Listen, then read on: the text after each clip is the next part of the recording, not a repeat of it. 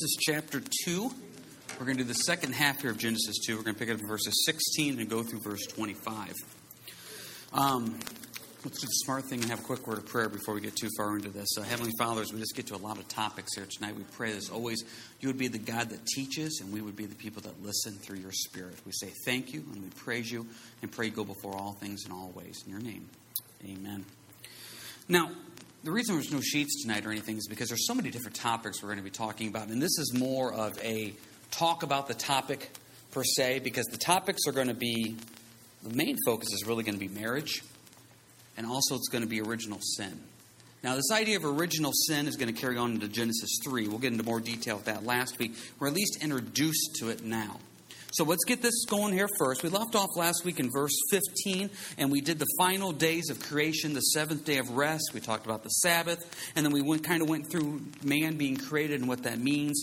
And we left off in verse 16. It says, "And the Lord God commanded the man, saying, Of every tree of the garden you may eat freely. But the tree of the knowledge of good and evil you shall not eat. For in the day that you eat of it, you shall surely die." Now this is a key thing in history. This sets the whole tone of history. If man eats this, sin enters the world. Sin enters in the world. We need Jesus to come save us. If man does not eat this, we're still living in the Garden of Eden the way God originally intended. This is a real big pet peeve of mine. Anytime I run into somebody who says, I find it difficult to believe and worship a God who allows these horrible things and wants these horrible things to happen on this world. And my response is, I would find it hard to believe and worship that same God too. This was not God's original plan. God's original plan was the Garden of Eden. We messed up that original plan when we sinned. We'll get into more of that next week in Genesis 3. But then the question comes up, what type of God is a God that's trying to make you fall? I mean, I read verses 16 and 17, and initial reading, it's like, Lord, you want them to fall. It's like me going home and telling the boys, I'm going to put 10 pieces of candy around the table. You can have all those 9, but that one right in the middle, you just can't eat that one.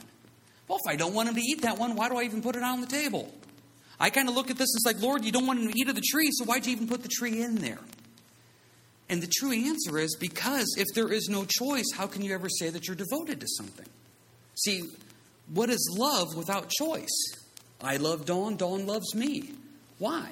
Because out of the 6 billion people in the world, I chose to marry her and she chose to marry me. There was a choice. So therefore there's love. If someone came up to Dawn and said, well, why'd you marry James? And he was the only man in the world, that's not really love.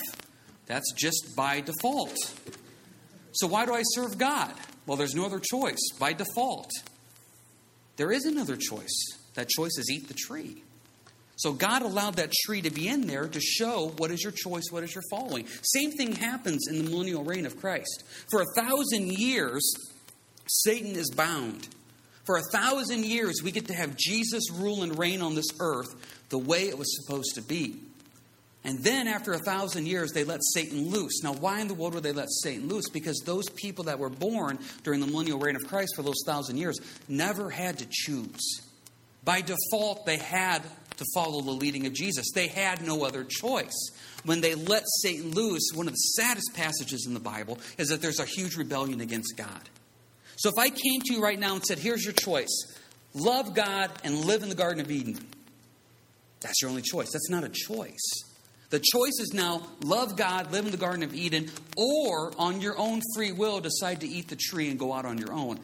By choosing to love God and live in the Garden of Eden, you are now displaying a free will choice to follow Him, where beforehand there is no choice. So even though, and I'll choose my words carefully, even though I dislike verses 16 and 17, I understand the importance of verses 16 and 17. I see the need for verses 16 and 17. What is choice? What is love without choice? God could have designed robots that would just serve Him and love Him. He wanted us to freely choose to follow Him. We'll get more into verses 16 and 17 last week in Genesis chapter 3. A couple quick points, please do note in verse 17. It says, when you eat of it, you shall surely die. Now, this is not an instantaneous death. Sin is very rarely instantaneously painful. Adam actually lived for a good 900 plus years after he ate of the tree. That's the problem with sin. You can go out and do something awful on a Friday night. You can stumble home, get in your bed, and realize no one saw me, no one caught me. I got away with it. That's not instantaneous pain. You can snap at somebody and they don't immediately do anything. I got away with it. You can look at something online. You can have a thought in your head. There's so many sins that we can do where there's not an instantaneous result. But what we don't realize is that sin is slowly killing us. Adam ate of the tree, and guess what? Nothing happened. He didn't die right away. But it began the process of death of sin. For him, it took 900 years. So we have to realize when it says you will surely die, we will surely die. This is the problem with sin. We see people in this world do things, dare we say, get away with it. There's no ramifications to it. Big deal. I slept with them. I slept with her. I did this. I tried this. Nothing came out of it. Nothing happened. Obviously, it's not a big a deal. No, it's slowly killing you. That's what sin does. And note, what's doing the killing in verses 16 and 17? Sin. See, the Bible says in Numbers 32, your sin will find you out. See, we almost look at God as this mean guy hovering over the tree, saying, as soon as you eat it, I'm just going to knock you down. No, as soon as you eat it, you allow sin to come into your life. It's been said many times before that the heart disease and the cancer doesn't kill you. Sin is what kills you. Sin is what's going to cause every one of our deaths. I heard a pastor say, on every death certificate, it should just say cause of death, sin. Because that is what takes your life. So what caused the fall of the Garden of Eden, of Adam and Eve? Sin did. And that's what you see introduced in verses 16 and 17, choice. That choice has full ramifications in chapter 3, which we'll get into next week. But does anybody have any quick questions, comments over that right there? Rose. Now, if you just read verse 16 and stop, you can eat of every tree you want to. So, if you looked at it a different way, Yeah. you could say he was actually warning them to protect them. You know, like you can eat of, it's like you had all these, you had one poison piece of candy on the table. You say you can eat them all, but don't eat that one. Right. But it's a warning to prevent you. Because if he just said you can eat of all of them, then you can eat of all of them. You know, Right. It's a warning, and I see what you're saying, but It is, and I actually wrote in my notes with verse 16, I wrote, do we look at what we have or do we look at what we can't have? And if you look at what you have, Adam and Eve could have went around the entire garden and said we can partake. What is human nature? Human nature is, oh, there's that one tree God said not to. Let's go look at it. Yeah. Right. Right. But human nature is the proverbial, it says what paint? What do? We touch. Stay off grass, we walk on it. So, yeah, I mean, and I shared this joke with you just a couple weeks ago. Richard said it probably took Adam and Eve about 15 minutes. Because what are you going to do? Where's that one tree we can't eat? Let me go take a look at it. I'm not going to touch it. I just want to go see it. That's what we do. So, anybody else have anything about this before we move on? Yeah, Tina. Yeah, it's a spiritual death that it's... And that's what sin does. You're right. Sin is a physical death that happens over time. But it's more importantly here, and we're going to get into this next week, a spiritual death. Where Adam and Eve lost fellowship and relationship with God. And that's why we have to have the Savior. So there was the physical death that took 9 centuries for Adam. But there's also the spiritual death that happened instantaneously where they were no longer allowed to be in the Garden of Eden. Anybody else got anything here before we move on? Okay. Kind of changes subjects a little bit in verse 18. And the Lord God said, it's not good that man should be alone. I will make him a helper comparable to him.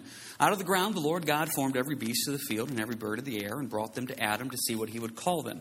And whatever Adam called each living creature, that was its name. So Adam gave names to all cattle, to the birds of the air, and to every beast of the field. But for Adam there's not found a helper comparable to him. And the Lord God caused a deep sleep to fall on Adam, and he slept, and he took one of his ribs and closed up the flesh in its place. Then the rib which the Lord God had taken from man, he made into a woman, and he brought her to the man. And Adam said, now this is bone of my bones and flesh of my flesh. She shall be called woman, because she was taken out of man. Therefore a man shall leave his father and mother and be joined to his wife, and they shall become one flesh. And they were both naked, the man and his wife, and they were not ashamed. You see the institution of marriage. I think this is something that's vitally important, because so often when we look at the Garden of Eden, we look at the Garden of Eden as ceasing to exist. The institution of marriage supersedes the fall. And marriage is still around today. Marriage is a blessing. I've said before out here, if your marriage is in the Lord, it's the greatest blessing you could ever have. If your marriage is struggling, it's the greatest curse you could ever have. Marriage can be the most fun in the world and the worst thing in the world almost at the exact same time. And you see the institution of marriage is supposed to be this wonderful blessing that God actually created before sin came into the world. And it's supposed to be amazing. Look at this. Verse 18. It is not good that man should be alone. He needs a helper. Man has a need. And so now if you are called to marriage, you have a need. If you have called to be single, Paul makes this very clear in Corinthians. Some are called to marriage, some are called to being single. If you choose to be called into marriage and you choose to get married as a man, you're accepting the fact in verse 18 that you have a need. This is what I see what happens. I see men get married and I see their marriages go south, and then all of a sudden they say, I don't need her. I was fine without her. Then why in the world did you marry her? You had a need. You had a need that was filled by that woman. And what happens now when the marriage is going bad, you're trying to convince yourself that you no longer need her. Men are prideful and arrogant in that statement of, I don't need her. Yeah, you do. God said you did. Back in verse 18, you needed a helper. And men have to accept the fact that that is something that is needed. If you've been chose to go into the bounds of marriage, you're choosing to accept the fact that that is a need you have. If you choose to remain single, that's your choice. But too often in marriage, we see men get married and then complain, saying, I don't need her. Well, you're wrong. Verse 18 makes it clear. So what happens then? Verse 20, God reiterates, but for Adam, there's not found a helper comparable to him. Now note, it's comparable.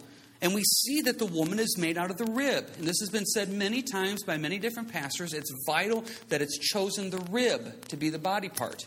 If it was the foot, it would show that man's over the woman. If it was the head, it would show that woman's over the man. It's the rib. It shows an equality there. And it's also the rib because the rib does what? It protects the heart, the vital organs. Too often in marriage, you see men going into marriage with this mindset that this woman is below them, and they're very demeaning, and they're very rude and disrespectful. And then they wonder why years later they have a wife that's rude and disrespectful back to them. The woman responds to the man. And so what happens here, God is trying to tell Adam from the beginning, this is a helper comparable to you. This is an equal to you. That you have the same chance at salvation in the Holy Spirit as anybody. And that's the blessing of marriage coming together. Woman is not below, woman is not above. There's an equality there. Now women, here's the thing. You look at your husbands and you get frustrated with them. I get lots of phone calls, lots of emails, lots of marriage counseling. And I'm going to go out on a limb and say 90% of it is the woman that's frustrated with her husband. Probably. It's just my opinion. You can take it or leave it. And I hear the woman saying something like this, to the fact of, he does this, he does that. I've heard women say, I don't have 3 kids, I have 4 kids, and one of them is my husband. I hear women say that. I've had a woman call me one time, and I remember I even refer back to her when I say this sometimes. I tell her, I remember you calling me and you saying soon after their marriage, I can't make him happy. And I said, I'm glad you realize that now. I think women go into marriage thinking they're going to make their husband happy. I have never met a woman that can make her husband happy all the time. Because God gives joy, not a woman. There's ups and downs in all things. Why is it that your husband is such a loser? Even the good ones. It's because he lost a rib. He's incomplete. I'm not making a joke. You married an incomplete man. You basically went to the store and found the discounted item that says parts missing, and you still willfully said, I want this. God is trying to tell you all the way back in Genesis 2, when you marry a man, you're accepting a broken piece. You're accepting, now look at just biblically, you think I'm joking, and I'm not. Biblically speaking, God said man is broken, he lost a rib, and man can't go without a woman, he needs her. And you women still choose to marry us. And then you complain about us. This is biblical. And what happens with this is then it leads to spiritual frustration because women go into marriage thinking this guy's going to be the greatest. He's broken. He's missing things. He needs the woman. And then the woman gets frustrated because she goes, it's not my role. It's not my role to do all these things. Listen, it's not your role to be the slave, maid, servant, but it is your role to be the helpmate.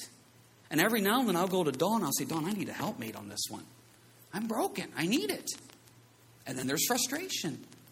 Well, I have 5 boys. I don't need 6. She never said that. But the truth is, I need her.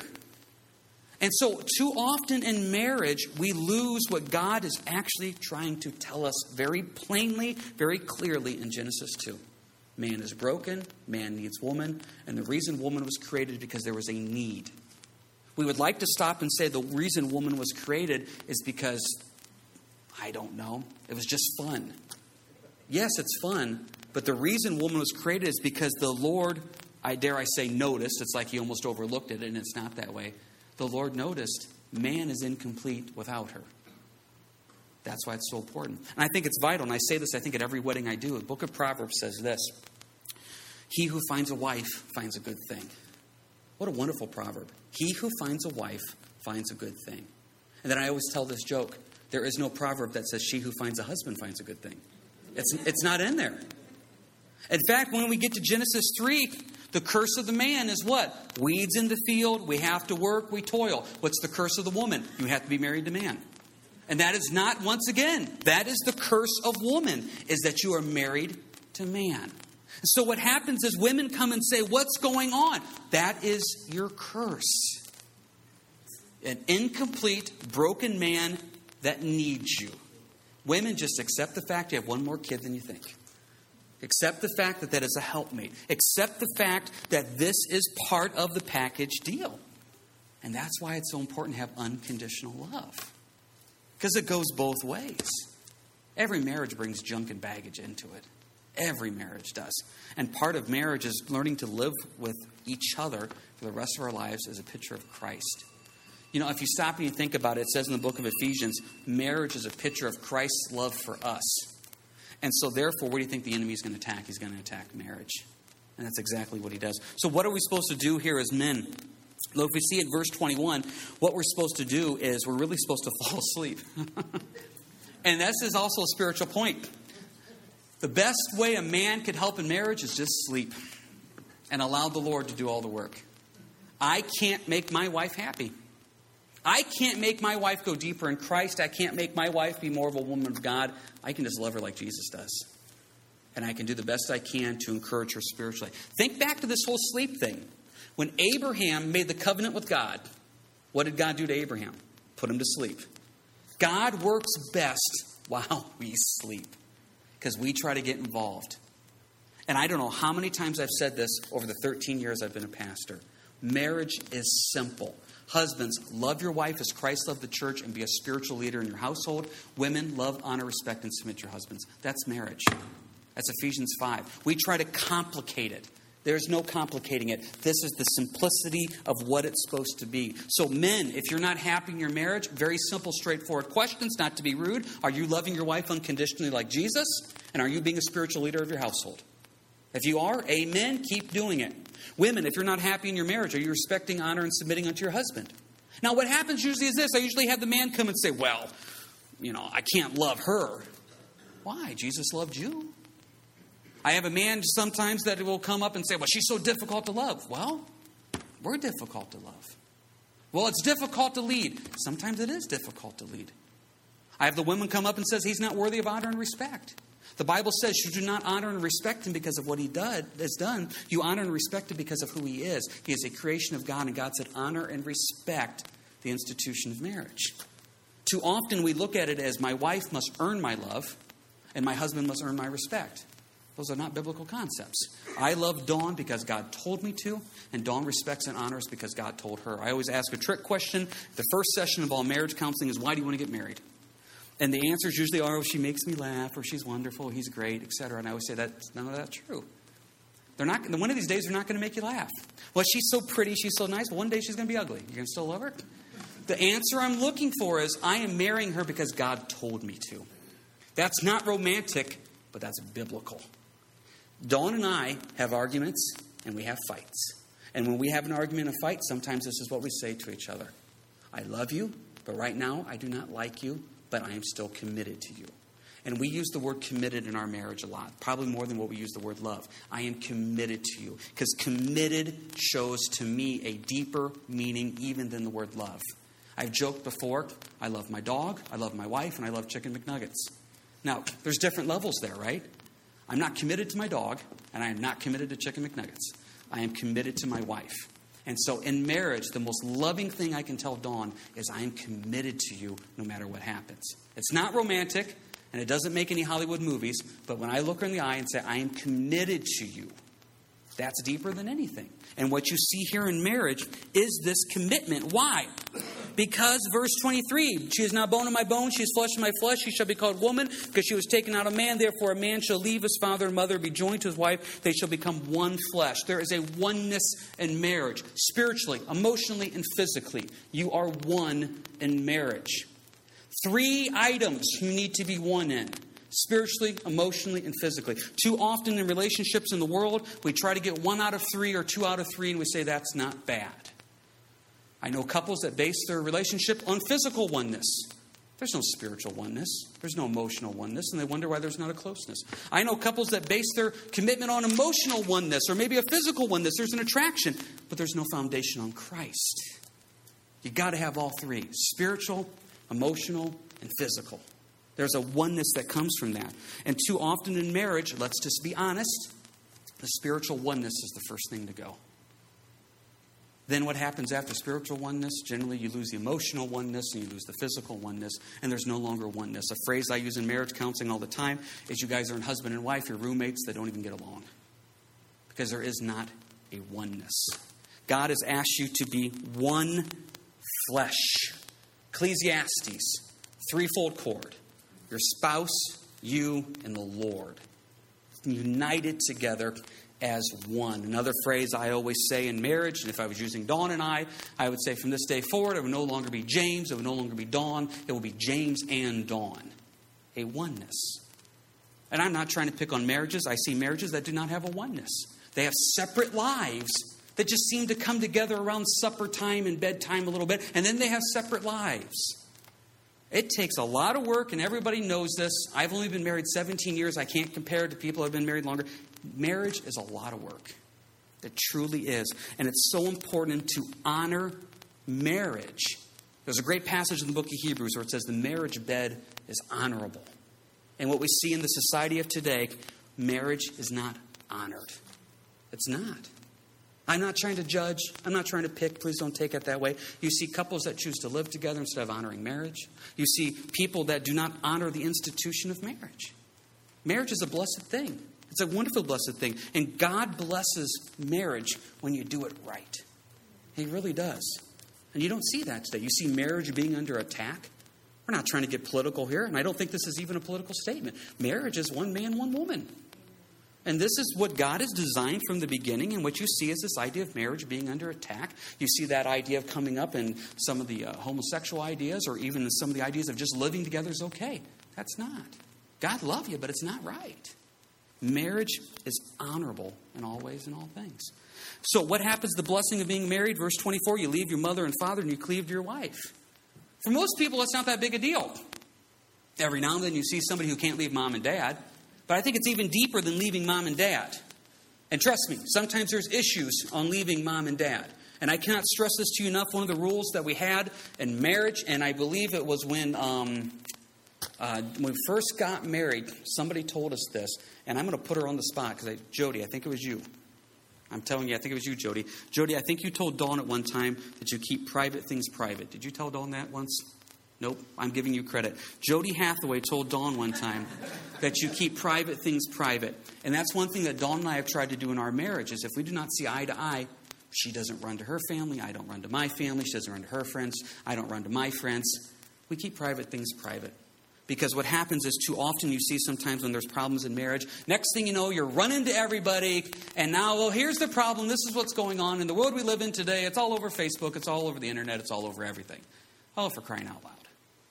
Keep your marriage private. If you got problems and you can't figure it out, there's a system that God has set up in the church. It's not that we have all the answers as pastors. Come seek biblical counseling. Keep the private things private. You are one flesh. You have not married anybody else but your spouse.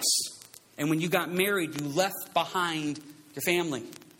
You got to remember that. And sometimes it's not the family. It's what I sometimes call the single lifestyle. I see people get married and they still act like they're single. They still want to go out and do everything they used to do on Friday night, Saturday night, Sunday night. You're married now. Life changes. It's different. You leave behind that single lifestyle and you focus on your spouse and your spouse alone. Listen, marriage, and I mean this in a good way. I mean this in a good way. Marriage can be suffocating, but it's a blessing.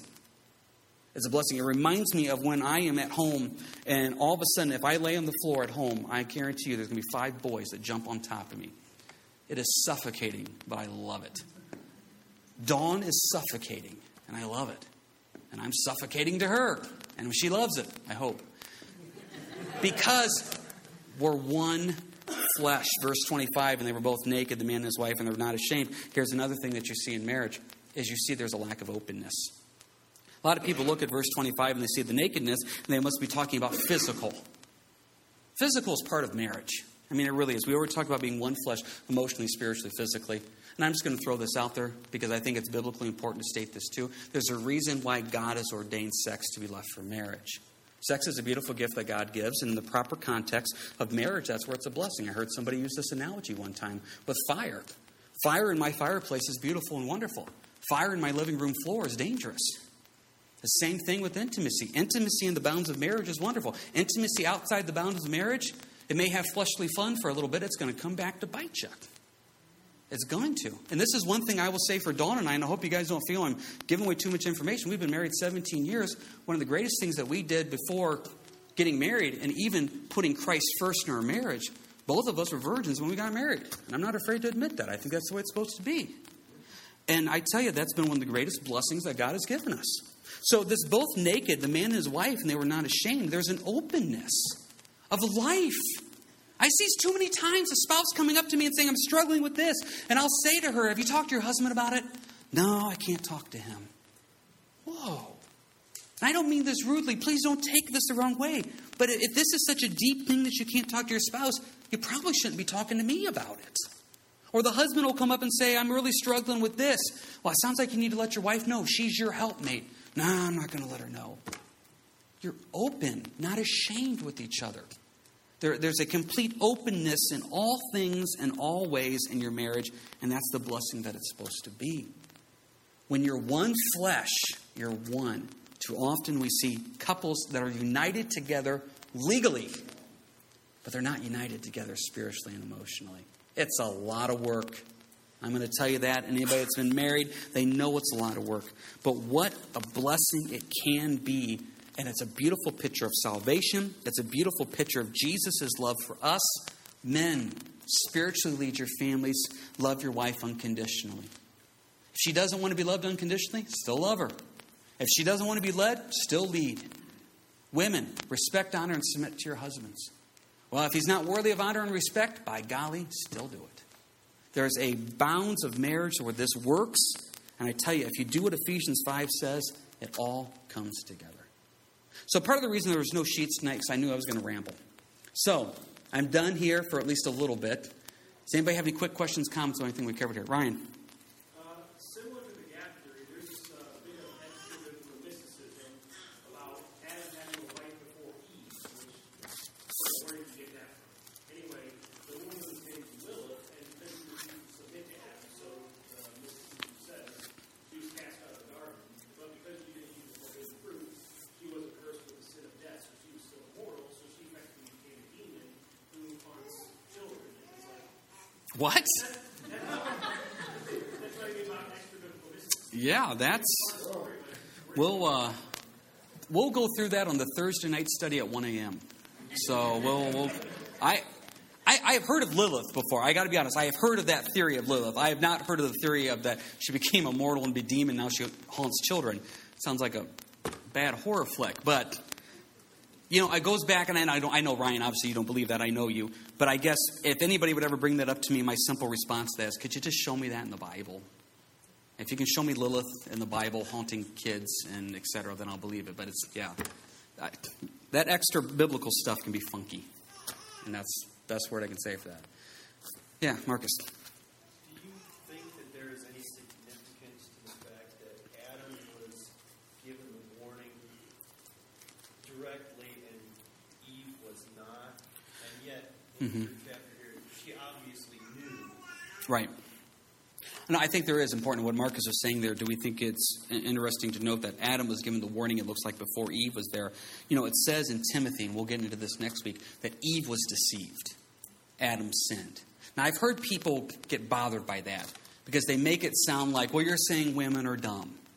Eve was deceived. She gave into the deception and Adam sinned. Listen, I'm telling you, if you have to choose between those two, I think Adam looks like the dumb one. Eve was deceived. Adam just flat out sinned. So, is there something there? I would say there is something there, because if we would go back to Genesis 3, and if we get into it next week, first off, number one, I don't know where Adam was when the serpent's talking to Eve. Number two, when the woman came with the fruit and Adam saw it, he should have just said, what are you doing? No. Adam, you see a lack of spiritual leadership. And when you see a lack of spiritual leadership in Genesis 3, the family fell apart. So I think it is kind of important there that the command was given to Adam, and Adam didn't seem to follow through on being a spiritual leader. Rose. Well, I don't think any of us have to go very far to think about, I should have or I shouldn't have. Right. That's just being human.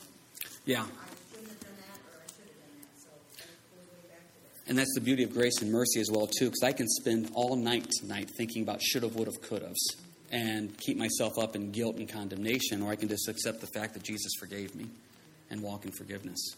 Ron, I think you had your hand up. Well, I was just going to mention that Adam's not like a lot of men in their marriages today. They're not taking the spiritual role they're supposed to take. Yeah. That's exactly what it is. Men not spiritually leading. I'm not trying to pick on people when I say this, because I struggle and fail on my own. But if we had stronger spiritual leaders of men, it'd be a lot different. I asked Dawn one time, I said, what is the one thing you want me to do? And her simple answer was, just pray with me every day. I thought, wow, just be a leader. And, you know, so often as men, we think we're doing our jobs by providing financially. Look at the yard, I took care of it, I took out the trash, and I took care of that skunk that came into the garden. I'm a man. Well, good for you, but are you spiritually leading your family? You're spiritually taking care of your wife. And too often as men, I think we base our value on these secular worldly ideas, where really God says the value of a man is, are you spiritually, as it says in the book of Ephesians chapter 5, I'm supposed to wash Dawn by the water of the word, and that I present her to Christ, a glorious thing. Very simply put, when I die and stand before the Lord, one of the things asked of me is, how did I take care of my family? How did I take care of Dawn? Biblically speaking, that's not asked of a wife. It's not going to be asked of Dawn. Dawn, how did you spiritually lead James? That's not her calling. My calling is to spiritually lead her, and I have a spiritual responsibility for that. That's a big responsibility. I remember one time I was doing counseling with a guy, and he said, it's not fair. I said, sometimes I think it's not fair either. But that's what God called us to do, so we lead. It's difficult. It's always difficult to be the leader. Anybody else have anything here before we close up? Yeah, Terry. Just to look at it from a different angle, like Proverbs 18:22, and the reason that there's no verse in there saying that woman that finds a good husband is a good thing because of the obvious given. Oh, wow. This verse is more like a verse telling someone when they get a shot, this is going to hurt, but it's good for you. Amen. Amen. You want to come up and say this in the mic? That was deep and profound. We're going to get a plaque out here at church. Real quick, I do need to say this because I forgot to mention this point, and I know we're late here. Please look at verse 22. Then the rib which the Lord God had taken from man, he made into a woman, and he brought her to the man. This is something I say a lot to single people that came up to me, and they're looking for the spouse. I always say in verse 22, God brings the spouse to you. I'm not saying don't keep your eyes and ears open, but I've run into Christians that have made it their ministry to find their spouse. Eve was created specifically for Adam. And I have an ongoing joke with somebody out here at church where I ask them all the time, have you met your Eve? And I say, trust me, God will bring an Eve into your life. And so if you have single friends, or if you're single yourself and you're struggling with the idea of being single, respect verse 22. God has a specific person that is created for you that will be a blessing for you, and he will bring that person into your life at the right moment, at the right time, and it will be a blessing. I've run into people that try to speed the process up. Don't. Trust the Lord in patience, and God will honor that. So I forgot to mention that point. Anybody else have any final questions, comments here about anything we covered tonight? We covered a lot of areas. So next week, I hate to say it, it all goes downhill. And I wish it really does. And because of Genesis 3, there's a lot we got to talk about. So we'll get into that next week. So don't forget helping load up tables and chairs after here tonight for the harvest party. And don't forget that's going to be Saturday, 5:30 at the home of Russ and Renee Winsinger. Let's go ahead and pray and we'll let you guys go. Heavenly Father, good to be here tonight. And Lord, once again, for those that are in marriage, Lord, I pray that the men would love their wives as Christ loved the church and lead. I pray the wives would respect, honor, and submit. Lord, I pray that we would honor the institution of marriage. For those that are single that may be looking for a spouse, to trust that you will bring the right person at the right time. And maybe there's some here tonight that are just single or maybe widowed. Just pray that they would have the blessing of encouragement for those that are married, just to keep fighting the good fight. What a blessing it can be. And we thank you and we praise you for our spouses. In your name we pray. Amen. All right, you guys have a good week and God bless.